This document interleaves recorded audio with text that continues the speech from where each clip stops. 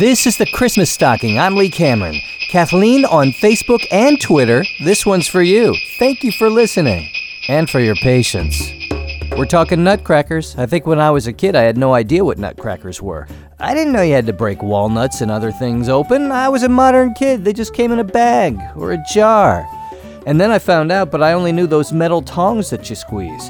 When my mom showed me the little soldier guy with a funky mouth like a puppet, I was very confused. That thing can crack a nut? Well, no, not a lot of them. They're mostly decoration now.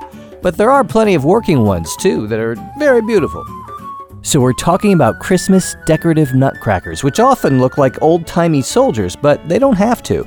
They could look like any kind of figure, even Clara and the Mouse King from the ballet The Nutcracker, who never themselves turned into nutcrackers in the show. Spoiler alert.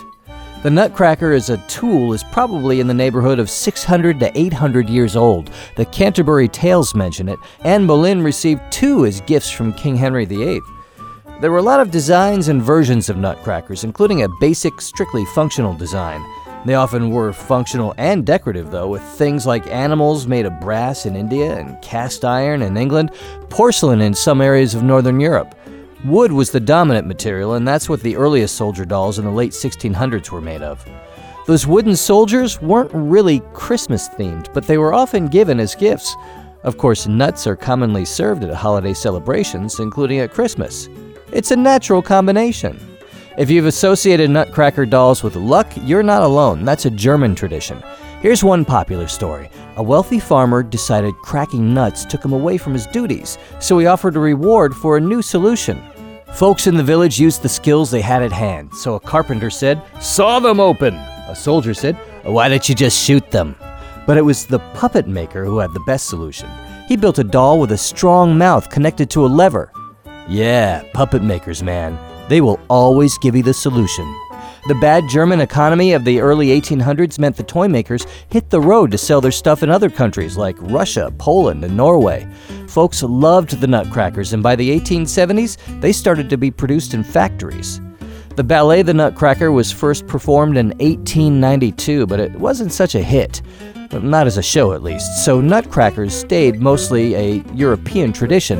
In the early 20th century, the most popular nutcrackers were animal and human heads from northern Italy. The spread of Christmassy nutcrackers to the U.S. was spurred by its mid-20th century popularity. The ballet really developed in America and spread across the world, and the nutcrackers followed. Also, after World War II, GIs stationed in Germany bought them and sent them home. The idea of collecting them in America really grew in the 1950s.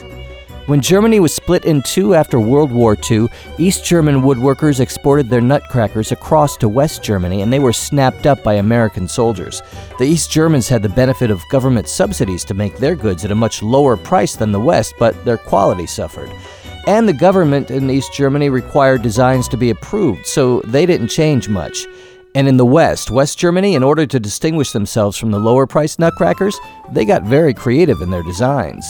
In the latter part of the 20th century, nutcrackers were mostly designed for Americans. So you saw mailmen, famous historical figures like Abraham Lincoln, all kinds of things.